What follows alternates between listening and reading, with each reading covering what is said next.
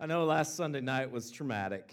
It was officially the end, but I was there when the season unofficially ended on Thursday Night Football, when the Titans came into Lambeau Field and beat the Packers. And it was November, and I knew it would be chilly, so I thought I was prepared. And I had on some thermals, and then I had on another layer of clothing, and then another shirt. And I put on 3 pairs of socks, had a hat and gloves, and thought, I'll be fine. And I went to the stadium, and I felt warm for the first half.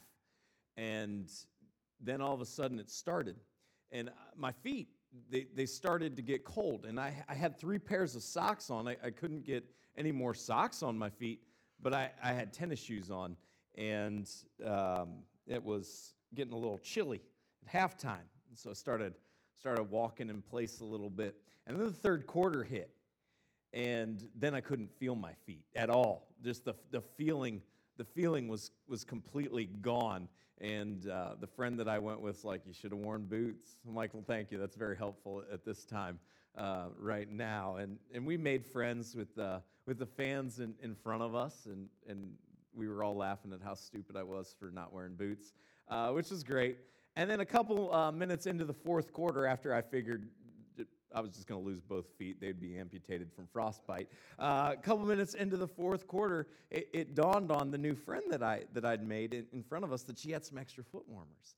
And so she said, would you like some foot warmers? And I said, that would be lovely. And that was a mistake because I put those foot warmers in my shoe, and I put my foot in my shoe, and I went from no feeling it whatsoever in my feet to feeling like a prequel of hell in my shoe as my feet went just from nothing to straight fire. There was no in between. And then my feet just felt like they were burning the entire time. Everything else on me was fine. Everything else on me I was prepared for. I wasn't cold anywhere else. My hands were fine. My ears were fine. My nose, it wasn't even covered. It was fine. But my feet went from just feeling nothing to being miserably hot, all because I wasn't adequately prepared. And last week we saw, as we're looking over the next couple of weeks, at what's called the armor of God, the end of Ephesians chapter 6. Last week we saw that we are in a battle, whether we recognize it or not. And a lot of times we just take it for granted. A lot of times we don't even think about it because it happens in the spiritual realm and the unseen realm. But if you are someone who's given your life to Jesus, if you're someone who follows Jesus in your life, whether you recognize it or not, you are engaged in a spiritual battle. And what we saw last week was that we have an enemy, and his entire goal is to trip us up. His entire goal is to find our weak points and make us fall. And as people that love and follow Jesus, we don't have to win the war. The war has already been won, but our job is that we would remain standing. But our enemy's smart, and he's crafty, and he knows where we're weak. He's a great salesman, and he knows where we're weak, and he always attacks those areas. And so this morning we're going to see that how we can be prepared when the enemy comes and he tries to make us fall. So if you have your phones or your tablets, I'd invite you to follow along with us this morning in the Bible app. It's a free resource that you can download in whatever app store you utilize. Once it's installed on your device, there are a number of great features within the Bible app. One of them is called Events. And go to the Events section of the Bible app, and there you can either enable your locations or type in zip code 54201. And Lakeside Community Church will pop up. You can take notes right in the app. You can digitally underline things, keep them saved on your device. If you have a traditional Bible with you this morning, we're going to be in the New Testament book of Ephesians, Paul's letter to the church in Ephesus, Ephesians chapter 6 this morning, and we're going to be starting in verse 13 in just a minute. And if you're joining us via the stream this morning, thanks so much for joining us. The verses will be available on the screen below. My name's Brian. I'm part of the team at Lakeside, and we are so glad that you are here. Thank you for joining us as we continue our look at how we can be prepared, how we can be people who love and follow Jesus, and how we can protect ourselves because we're engaged in a battle, whether we recognize it or not. Ephesians chapter 6, verse 13 is where we'll start this morning, and there we read these words. Therefore, take up the whole armor of God, that you may be able to withstand in the evil day, and having done all, to stand firm. Take up the whole armor of God. Take up the whole armor of God. What we're about to look at today and over the course of the next couple weeks, these are requirements. These aren't things that you can pick and choose. You can't take on the ones that you like, the ones that are comfortable, and disregard the rest. That's not how it works. We need to be protected. We need to be prepared. And so this is a call for us that everything we're going to look at, we can't pick and choose. And sometimes we try to do that in our spiritual lives. Sometimes we want to pick and choose where we're going to be obedient to God, what we're going to listen to, the parts of Scripture that we like, and then we're just going to try to disregard the parts of Scripture that we don't like, or we're going to disregard the things that make us a little bit uncomfortable, or the things that we don't want to do. And we try to play this game where we want God, but we want God on our terms. And unfortunately, that's not how it works, because what we've just done is we've created ourselves God. We can't take the parts and the aspects of God that we like and adapt those and adopt those in our lives and just disregard everything else. That's not how it works. God is who He is. He is sovereign. He is in control. He is unchanging. He is holy. He is unmovable. We don't get to determine the aspects and the parts of God that we like and to chase and run after those, but then anything that makes us uncomfortable and anything that we don't like, just disregard that and think and convince ourselves in the process that we're becoming great followers of God. That's not how it works. And there are going to be parts of the armor of God that we look at today and over the course of the next couple weeks that you're like, yes, that's great. I'm there. That's easy and that's fun. And there are going to be other parts that hit a little close to home. And they're going to be different for all of us. But those are the parts that if we're not careful, we're just going to try to disregard those parts. We're going to try to diminish those parts. We're going to try to get around those parts. And that's not how it works. We have to put on the whole armor of God. We don't get to pick and we don't get to choose. That's not how it works. You don't get to pick and you don't get to choose your spiritual disciplines. You don't get to pick and you don't get to choose what areas of your life you're going to be obedient in and what areas of your life you're not going to be obedient in. God wants you, but He wants all of you, every part. And so I just want you to just analyze your heart right now, analyze your life, because we all have those areas. We all have our struggles. We all have those areas, those things that nag at us a little bit, those things that we know are in our lives that don't bring honor to God. And we excuse them, we rationalize them, we diminish them, but they're there. And those are the areas that the enemy's going to use to attack you. And those are the areas where he's going to trip you up. And those are the areas that are going to bring angst and anguish and anxiety. Those are the areas in your life that are going to cause you the most pain. And it isn't that God's trying to deprive you of joy. It isn't that God doesn't want you to experience the wholeness of life or the wholeness of blessing or your existence or anything like that. No, just the opposite. God wants you to experience the best that this life has to offer. God wants to bless you. He wants you to know what it's like to walk in close communion with Him. And these are the areas that are in place in all of our lives. And just here at the outset, this is the challenge. That if we're going to stand, we can't pick and choose. If we're going to stand, if we're going to be successful in this spiritual battle, that we just have to be honest with ourselves. And we have to recognize that there are going to be points that we don't like, and there are going to be points that are hard, and there are going to be points that sometimes are painful because it's going to require us to cut some things out of our lives. It's going to cause us to do some things that we don't want to do. But that's part of putting on the whole armor of God. Take up the whole armor of God that you may be able to withstand in the evil day, and having done all, to stand firm. We need to stand firm. Well, how do we do that? We go on in the first part of verse 14. Stand therefore, having fastened on the belt of truth. The belt of truth. Now the Apostle Paul does some personification for us, and he starts talking, he starts giving all of these things examples. And so for truth, he says the belt of truth. This holds everything up. I used to go clothes shopping with my parents around the start of school every year. It was a traumatic experience because I would go, and I was kind of at that age where I thought I knew everything and really knew nothing, and at that age where, it's just kind of awkward. I don't know, probably around fourth or fifth grade. And I went to a department store at the time. Some of you who are younger, you don't know the pain of what it's like to go to your mom's favorite department store and try to find clothes that you're not going to be made fun of at school from that department store. And then you go into the changing rooms, and there's like 14 mirrors, and every mirror gives you a different angle, and you look a little bit different. It was a traumatic experience. Maybe you didn't experience this. Maybe you've long forgotten it. Congratulations to you. I have not. But we would go, and then it was bad enough when I had to go shopping with my mom. But when I had to go shopping with my dad, it was absolutely a traumatic experience. Because my dad wanted me to make sure that I bought clothes, but that I'd have some room to grow in.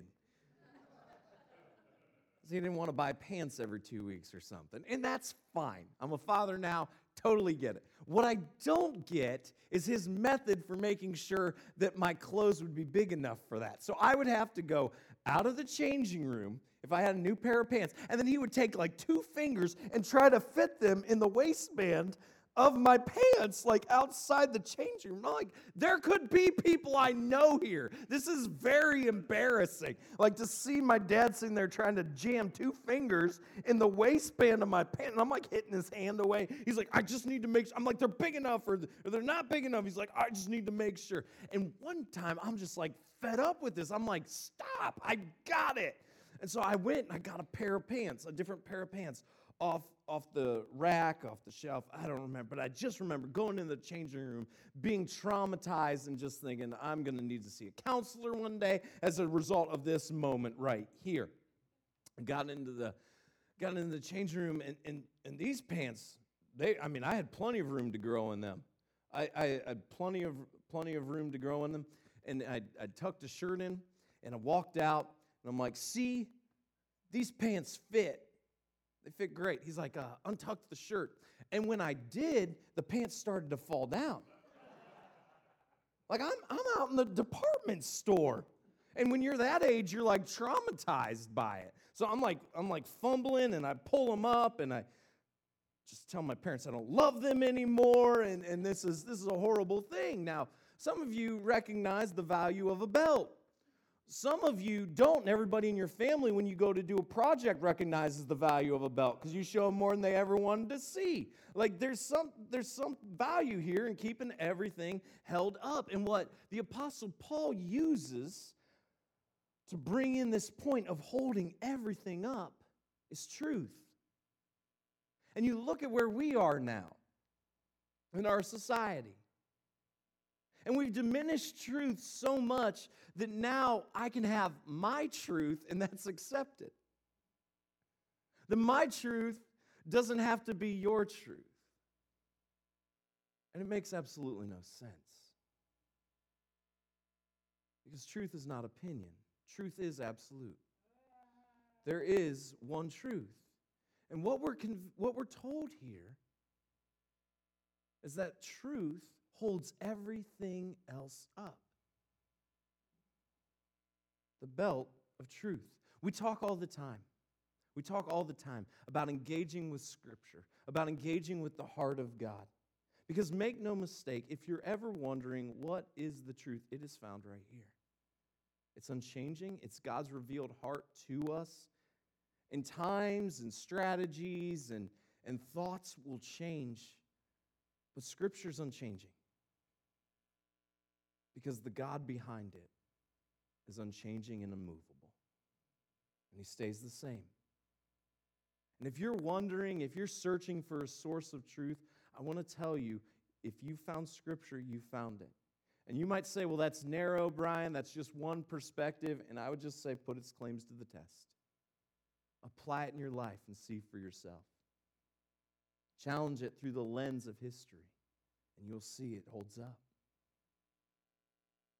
The belt of truth. This is why we talk all the time, that it's important.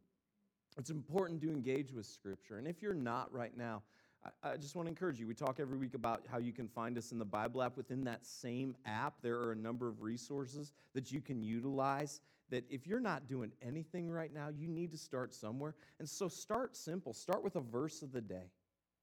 And if you're like, I'm really busy, I don't know, well, you have time to open an app and read a verse. But if that just seems too much for you, then just set your notifications so it pushes you a verse every day. And it's right there. Start there. Take a couple minutes, read it over. Read it over a couple times on a drive to work or a moment over lunch or before you walk back into the house when you get home or right after you put the kids to bed, whatever the case may be. Just take a minute out of your day and just ponder it and think about it and start that discipline. And I guarantee you're going to notice a change in your life because you're encountering the heart of our Creator.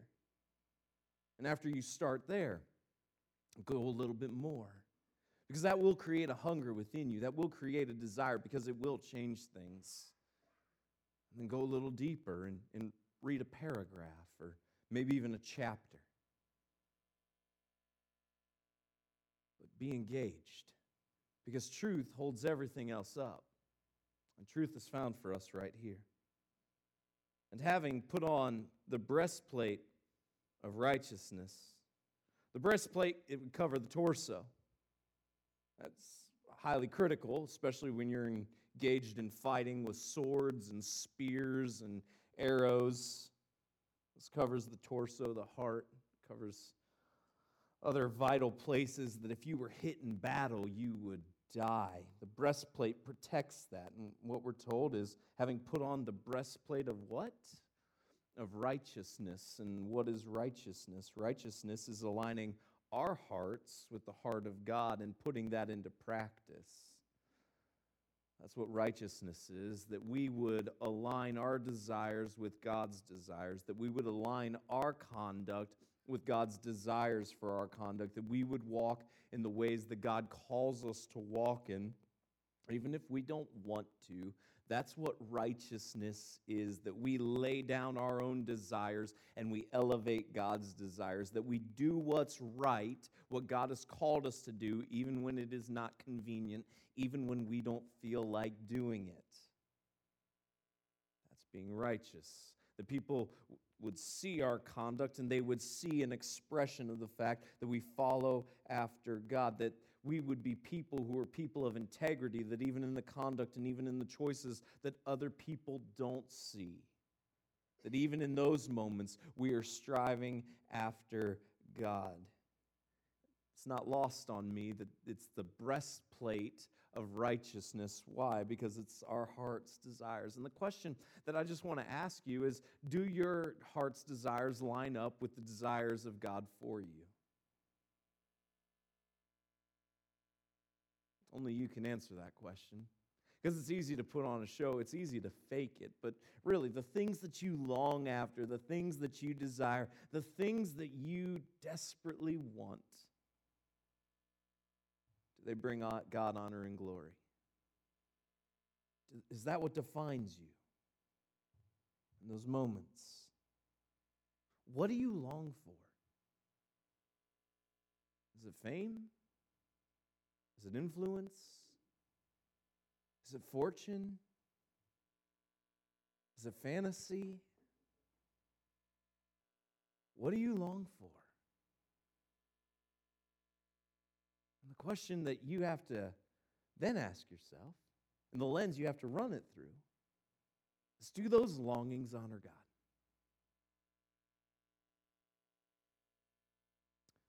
Because the direction of our hearts will influence and determine the course of our lives. The direction of our hearts will determine the course of our lives. And we can have all the head knowledge.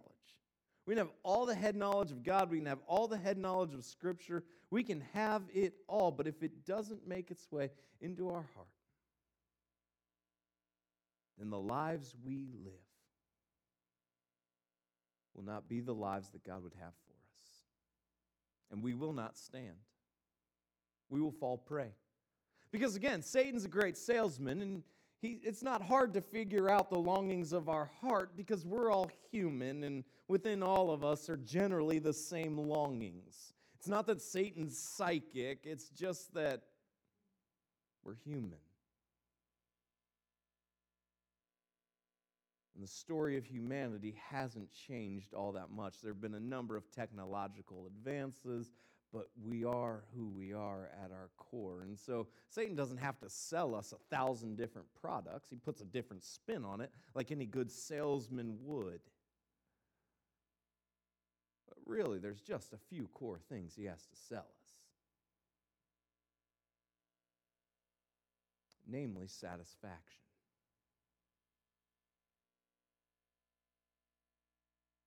But I promise you this, if you will guard your heart, and if your heart would be righteous, you will experience more satisfaction than you could ever fathom.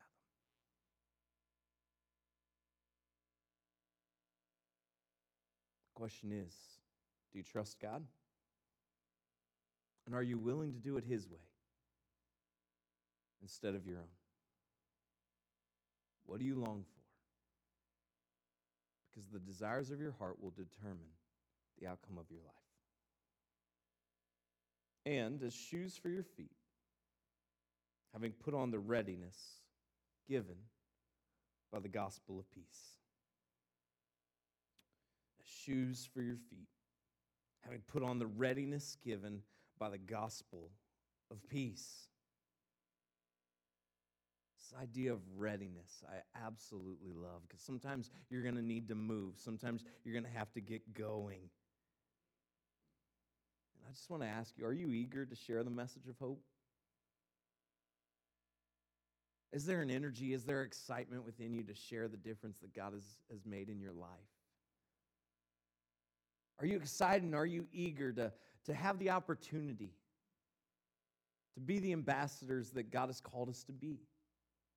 To recognize that each and every day is an opportunity. And I'm not talking about being obnoxious. We all know those obnoxious people. I'm not talking about being that person. But I'm talking about recognizing the fact that God has positioned us where He's positioned us with the gift set that God has given us for a purpose. And do we leverage our opportunities? Do we leverage our relationships to share the hope that we've experienced because of what Jesus has done for us? And I recognize that sharing your faith with somebody can feel like this monumental, scary thing. And if you find yourself there, unsure of what to say, I promise you this, if you would just ask God to give you opportunities, you can always start with your story. Talk about the difference that God has made in your life. Because misery is all around. People aren't happy, and they're searching. And if you've made the decision to give your life to God, if you've made the decision to follow Jesus, there's a hope that is within you that should be contagious. Be ready to share your story. Be ready to share the hope that you have, having put on the readiness given by the gospel of peace. So the first question is, are you eager to take the message of hope? But the second question is, are you living a life of peace? This is the benefit of the gospel, is you can have peace. That even when the worst that this world has to throw our way, that there can still be peace in your life. It doesn't mean you have to put up a front. It doesn't mean you have to pretend that everything's perfect and everything's fine when your world's spiraling out of control. But it does mean that in those moments when your world's spiraling out of control and everything is not what you thought it would be, you still have hope.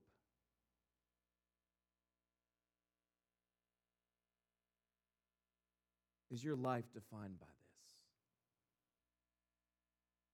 The gospel of peace. And are you eager to take that message of hope to people? We look at our region, and we see a need. We see a need for Jesus, and that's why God has placed us here.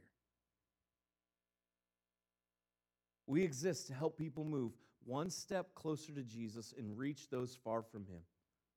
That is our mission. That is what drives every decision that we make. That we want to help people move one step closer to Jesus in their spiritual journeys. This is the spiritual process of sanctification. That people are continually becoming more and more like Jesus. But our purpose here, God has not just placed us here for people that have already made the decision to follow after Him. Because we look at our Savior's heartbeat.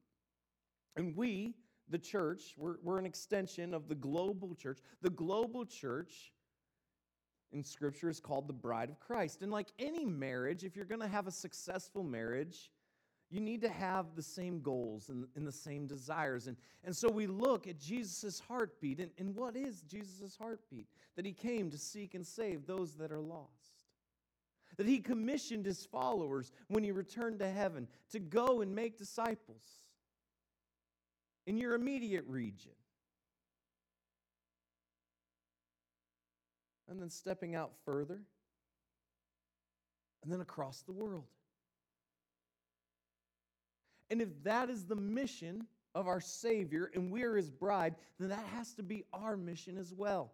And you look at where we are as a society, in a place where people have been told, just do whatever makes you happy. And never before have people been more miserable in human history. Everybody's trying to define and determine their own truth, and it doesn't work that way. And everybody's trying and determining to follow after their own heart. And Scripture tells us that the heart's wicked and it's deceptive above all things.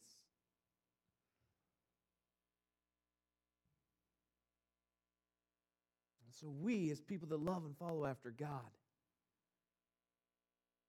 we have the advantage of knowing that there is one truth. We have the advantage of knowing that even though Satan's a great salesman, satisfaction isn't found in chasing after every desire that we have. In fact, it's just the opposite.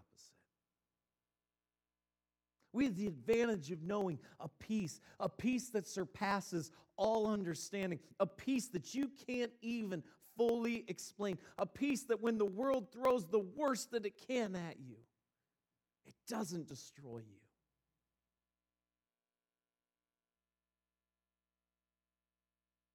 And that's the message that we need to live with. Not that we're obnoxious about it, but that our hearts break when we see people who don't understand it and who haven't experienced it in the same way that our Savior's heart broke when He saw the crowds as He labeled them harassed and helpless like sheep without a shepherd.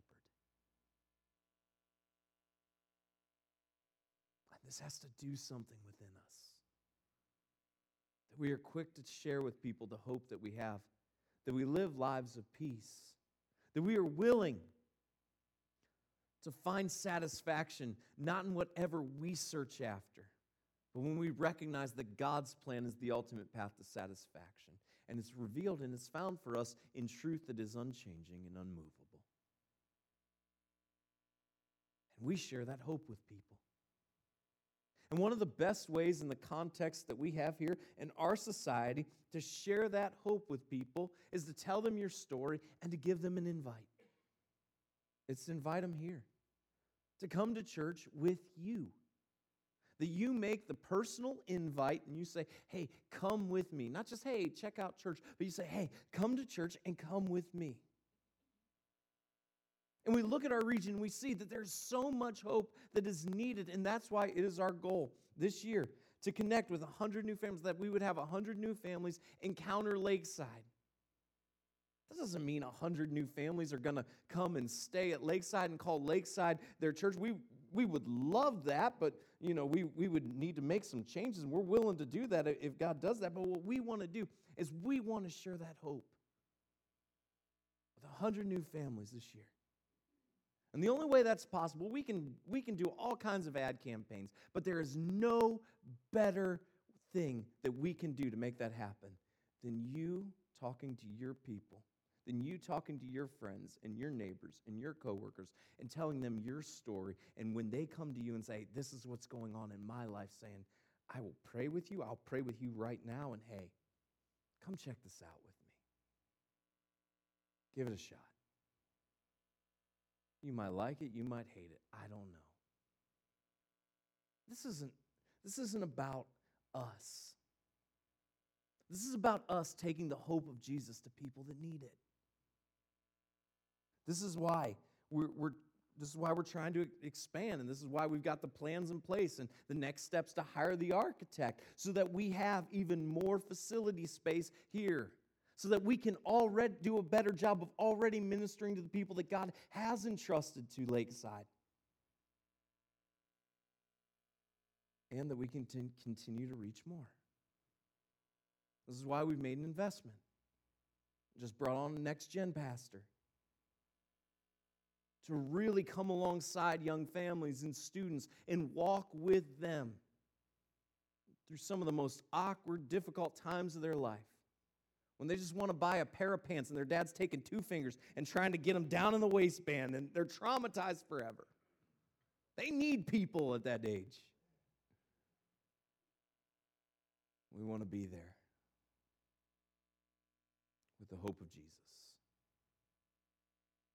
We want to be there collectively. And it starts individually. That we would be prepared with the belt of truth, the breastplate of righteousness, and the shoes that are ready with the message of peace. God, we pray that you would enable us to follow after you, that we would lean in to your truth, the truth. God, in an age and in an era where everybody wants to define things, everybody wants to change things, I pray that we could be compassionate. I pray that we would be loving. I pray that we would be merciful. But I pray, God, we would be unapologetic in the fact that your message does not change.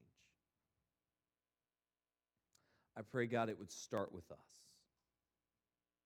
That we would have a desire to encounter you through Scripture.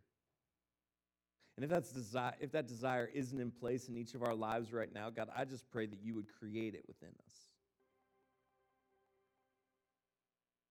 God, that we would find our satisfaction in you. That our hearts would chase after you.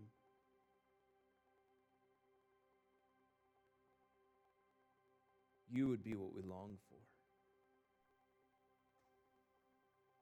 And God, I pray that we would live lives that are defined by peace. And we would be ready to share the hope with those around us. God, help this be a place that helps people move one step closer to you in their spiritual journeys. And let this be a place that reaches those who are far from you, who need the hope of a relationship that's only available through your Son. We thank you for him and his sacrifice. We ask you to use this place for your glory, Jesus. Work in us, through us, around us, and in spite of us.